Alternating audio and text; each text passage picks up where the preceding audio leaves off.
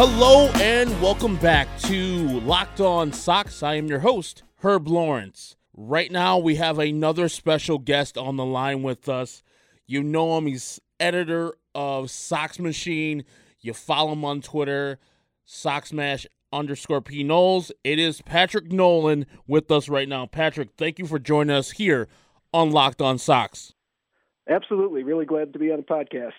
I'm curious to know how you became a Chicago White Sox fan. Oh, I never had a choice. My mom grew up in Bridgeport, and she used to go to the games every single night. So she basically had the games on, from when I was a small child. I would grow up listening to Hawk and Tom Paciorek and, getting into all the numbers and back then it was just batting average and stuff. But I was super interested in all that. And, watching Frank Thomas growing up. So there was really no choice that I had in the matter. It was just going to be destined to be.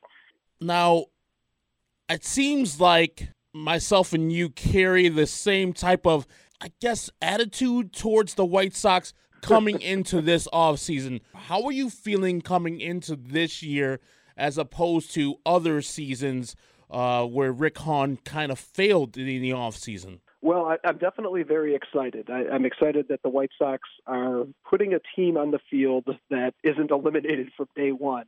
And we could talk a little bit about, where they look like they stand in the AL Central. And I think that, given what 2020 was sold to us as initially, I think that we can be a little disappointed that we're still not really favorites in the division. But at the same time, the team has been improved quite a bit since the beginning of the winter. And I think that Rick Hahn deserves a lot of credit for that. I mean, he's made some significant moves, and the team's really taken itself seriously. And I'll be excited to be out at the park to check this team out. This offseason has been fabulous for me, and I know probably everybody's favorite signing was the Yasmani Grandal thing. Is there one acquisition they've had this offseason that you say, you know what, I'll rival that with the Yasmani Grandal signing as my favorite? I don't think it's even close in my mind. I mean, the Yasmani Grandal move, you're talking about getting arguably like a top 20, 25 player in the entire sport. And it's a move of a magnitude that they have not made in my memory. I made an argument that it's potentially the best move they made this entire decade, probably between that and the Jose Abreu signing. And I think that with all due respect to what they've done the rest of the offseason, because guys like Edwin Encarnacion and Dallas Keuchel are certainly substantial upgrades, nothing holds a candle to Yasmani Grandal. He's the star that they needed, and kudos to Honda getting him. The lineup, there's no traditional, and I'll put those in quotes, leadoff guy on this team currently. Is there a person that you think could start the game off as the guy who bats first? I think that they'll probably take a look at Luis Robert, maybe Nick Madrigal later in the season. To kick it off, I think that there's probably going to be a look at a guy like Tim Anderson, who got on base quite a bit last year. I don't think that's quite a great fit over the course of the season because I think Tim Anderson can hit 300. I don't think he can hit 330. So without the walks, that becomes kind of an on-base percentage problem. Honestly, in the short term, until some other solution works itself out, it's not a bad place to work in Yoan Moncada. He gets on base a good amount, and he has quite a bit of power. And ideally, there'd be guys on base for him to drive in. But just getting him the most plate appearances seems to make a good deal of sense as well. You don't think that batting him up there changes the type of player and hitter that he is? And, it might, because I think that it's easy for us to say, you move guys around in the order and, why should it be any different, just changing what time they go to the plate, essentially. But there is this idea that a leadoff hitter has to start seeing some pitches. And a lot of Moncada's success last season was predicated around him seeing fewer pitches and attacking earlier in the count. So I would say that as long as he can stick with the approach he had last season, then he'd be a good choice for it. But if not him, you're going to have to roll the dice on somebody whose either OBP is not that great, is not proven, or is somewhat unconventional. Like, what would you say to Yasmani Grandal leading off? I think that it would be kind of a really out of the box decision, but a guy with that OBP could certainly fit at the front of the lineup. I thought the same thing with Yasmani when Dave Williams brought that up as a option for that. I never really gave it any thought before that because I'm 3, 4, 5 hitter.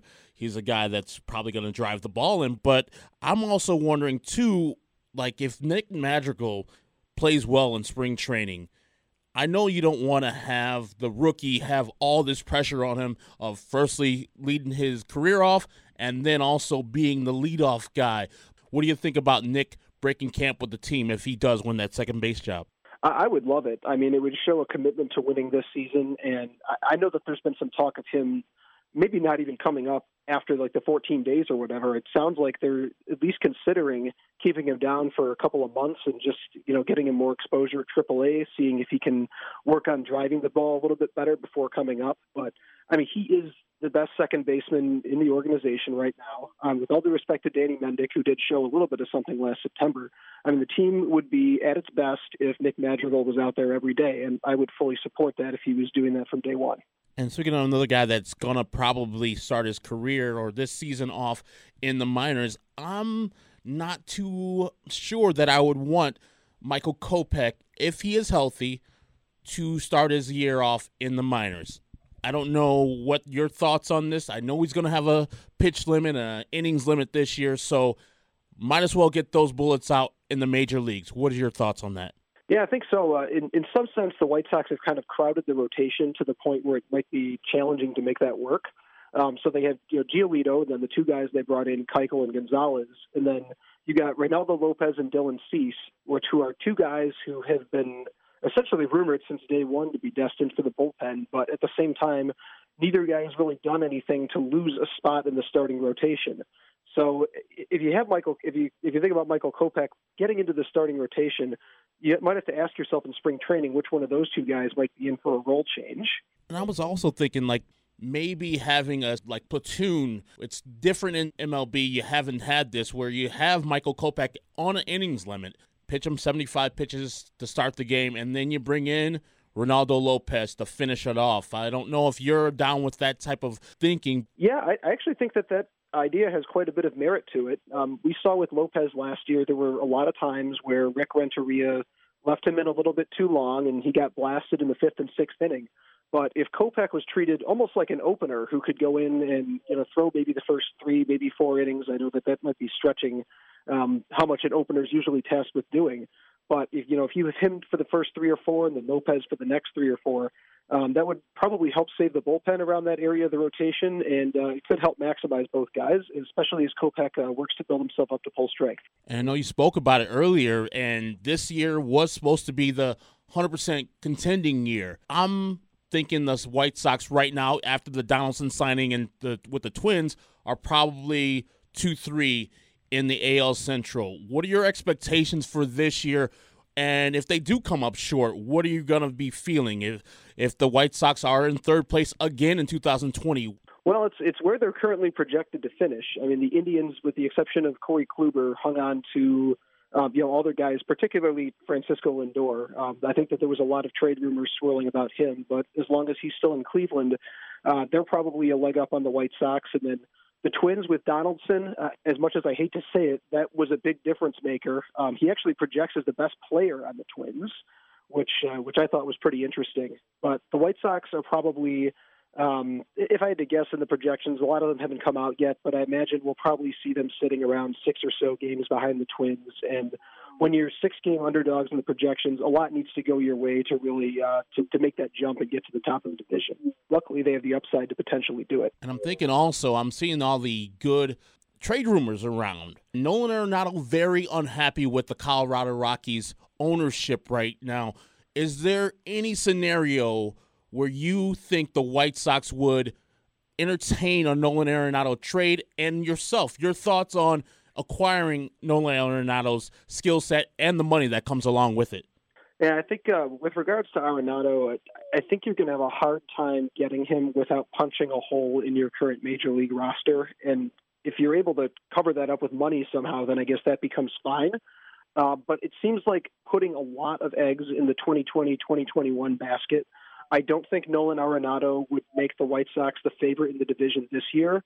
And they would obviously get a lot closer, and you start to look a little more competitive. But at the same time, I think that if you give the prospects like Robert and Eloy Jimenez and Nick Madrigal a little more time to develop this season, as well as the young guys on the rotation, you could wind up in a situation where 2021 looks like the time to make a big move like that, where you really could get multiple seasons as the division favorite out of a big move. So it's not that I don't like the target, it's that the timing does feel a little bit off to make that trade. If you're going to spend that much money, it would be better served if you spend it on George Springer or Mookie Betts, or you just feel like the next year will be the year to strike for the White Sox in general. Yeah, I'd say a little bit of both. I mean, Springer and Betts would be a great plan for next offseason, and hopefully Rick Hahn, Jerry Reinsdorf, Kenny Williams are already looking at doing something like that in the event that Nomar Mazara doesn't have a complete revelation of a breakout this season. But yeah, I think that, if this is next offseason and, Robert had already broken out, looks like maybe like a 4-win guy. Jimenez had a full season doing what he did in September, and Madrigal established himself, and maybe one of the two guys in the rotation looks like a potential number 2, number 3 starter. All of a sudden, if a player like Arenado was on the trade market next winter, that would look like more of a finishing move and something that you'd really be able to cash in on. Whereas if you were to trade for him now, there's a very real possibility that the first of those 2 seasons you'd be an underdog to make the playoffs, and then that would raise the question of why you would give up what you would need to get him. I know I'm a big-time detractor of what Ricky Renteria does, especially with the bunts. I don't know if this is a make-or-break year for Ricky as far as Rick Hahn or Kenny Williams is concerned, but for me, it definitely is. You have now some of the bullets necessary to get the job done, and we can see what type of manager, and I put those in quotes too because I am not a manager guy, especially on game day. Is this a Ricky Renteria year that he has to show what type of manager he is, or do you think they just don't care really like myself as far as managers go from day to day? Yeah, I mean, if I was running the team, I would say it certainly is, because this is the first time that Renteria is going to be handed essentially a complete roster. He's going to be handed a roster that has expectations to win. And, frankly, some of the stuff that we've seen from him as far as in-game decision-making is concerned has been a little worrisome the last 3 years. So if we see a team stumble and fall well short of the, mid to low 80 win projection that I think I would slap on him at the moment, I think that he probably would catch a little bit of blame for that, and you'd start to want to see if somebody else could get the job done better for 2021. What's a fair expectation for Luis Robert in his rookie year? I think that I think it's fair to expect him to play good defense in center field. I think that's going to be very important, especially given that we might see him have some of the similar struggles that Eloy Jimenez had early in last season. Despite the great numbers at AAA, Robert has something of an issue with chasing breaking balls out of the zone. It's something that he could correct and all of a sudden just break out and hit the ground running. But I think that it's reasonable to expect that he might scuffle a little bit out of the gate, and then hopefully by the end of the season you start to see a guy who's caught on to how things work and has a better sense of how pitchers attack him. I'd say that if he comes into this season somewhere between like a 2 and 3 win guy, I'd say he has met but has not exceeded expectations. I'm still kind of miffed at the bullpen. I mean, they picked up Steve Cishek, and volatility in bullpens from year to year is, it's expected. So the one guy I really worry about is Alex Colomé. It's a guy that's going to be closing out games for the most part for the White Sox. Are your feelings on the bullpen feeling a little bit better than they were at the end of last year because they picked up Steve Cishek, maybe Jace Fry with a bounce back this year, or are you still worried a little bit? Yeah, I mean, I'd say it's worrisome. I'd say that coming into last season, we had an expectation that they might have the best bullpen in the division, and then a bunch of the guys, granted, Aaron Bummer broke out to really cover for a guy like Jace Fry falling apart, but the bullpen really had a lot more issues than we thought it would. Kelvin Herrera fell apart, and Alex Colomé, he was a guy who got by on, hitters hitting the ball right at people, essentially, and I don't think you can count on that happening again this year. It's a little uneasy. Colomé is definitely a below-average closer, but they do have a couple of decent setup men in Cishek and Bummer. And, with some of these younger guys, you might see somebody like Tyler Johnson come up and start performing well, and Ian Hamilton could come back from off the radar to provide help. So there are paths for this bullpen being good, but it's going to require quite a bit to go right. One thing I think the bullpen will be helped by was the new acquisitions we have mentioned in Dallas Keuchel and Giovanni Gonzalez, giving them more innings on the front end so the back end is not overtaxed.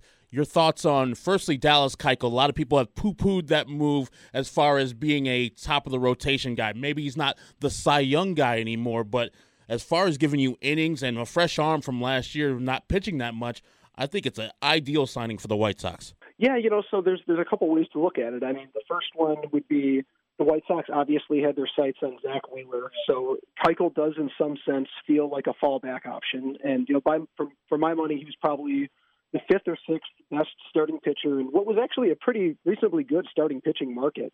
So after missing out on those guys, they put themselves in a situation where they had to get either him or Ryu. And in getting Keuchel, I think that they're getting a sense of stability and a guy who can, look to provide you with 200 innings. And like you mentioned, if you have a guy who's able to save the bullpen, that helps Rick Renteria. Let guys settle into roles a lot more easily.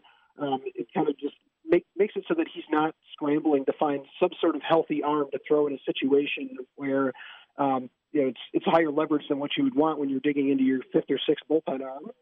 So, yeah, I mean, he is definitely a good fit. I like the fact that he stays healthy quite a bit. The ground ball approach should play well at the cell, so definitely a big upgrade.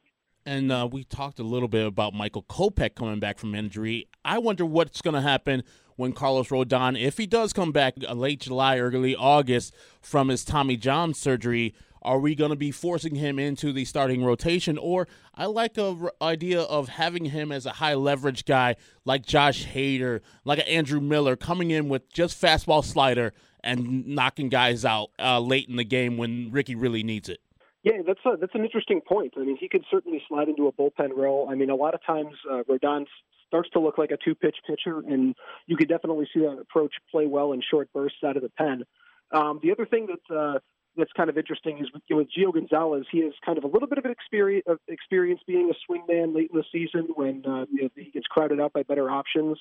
So having Gonzalez move into a long man role if need be, or if one of Lopez, Cease, or Kopech turns out to maybe be a better fit for the bullpen by late in the year, that's a lever they could pull. So there's definitely options. I think that he's definitely, assuming the recovery goes well, he'll definitely be a nice mid-season boost for the team. And from this point, just having that in the bag is great, and we'll let the roles sort themselves out as we go. And the last thing I got from you is we're bringing up two of our big prospects this year. And to me, the cupboard looks a little bit bare as far as prospects going on the pipeline. I know that Vaughn's still back there, but what about Jake Burger? What about the guys we've been hearing for years that have had some injury troubles, Mike Rodolfo, all those guys? Any progress, any reports on those guys? Nothing really that I've heard a great deal about. Over the offseason, it seems like it's been pretty quiet. But certainly you're right that, once you get past Andrew Vaughn, you're really looking at a sea of guys whose stock has fallen. And I think that the White Sox are going to need players like Burger and Rodolfo to step up in order to become trade chips to get major league pieces. I think what you're looking at on the major league roster is that they've filled pretty much every position, with the exception of maybe designated hitter, because with Vaughn coming up, he'll be able to fill that in. But there's really not a lot of space for starting roles in the big league roster, and I think that the White Sox are going to need that trade currency moving forward as they try to maybe put the finishing touches on this thing. All right, Patrick, I appreciate you coming on with us. Tell the folks where they can find your work and also on Twitter. You can find my work at SoxMachine.com. I'll be writing team previews throughout the 2020 season, as well as scattered analysis pieces. And you can find me on Twitter at SoxMock_P_Knowles. I appreciate it. Thank you for joining us, and thank you for listening, guys out there. We're going to be out at Sox Fest. It's the post-game of Sox Fest. The 108 Sox Machine people have got together. I'm going to be on a panel, the 10 p.m. panel with the 108. So come on out to Reggie's. I think there's still some tickets available.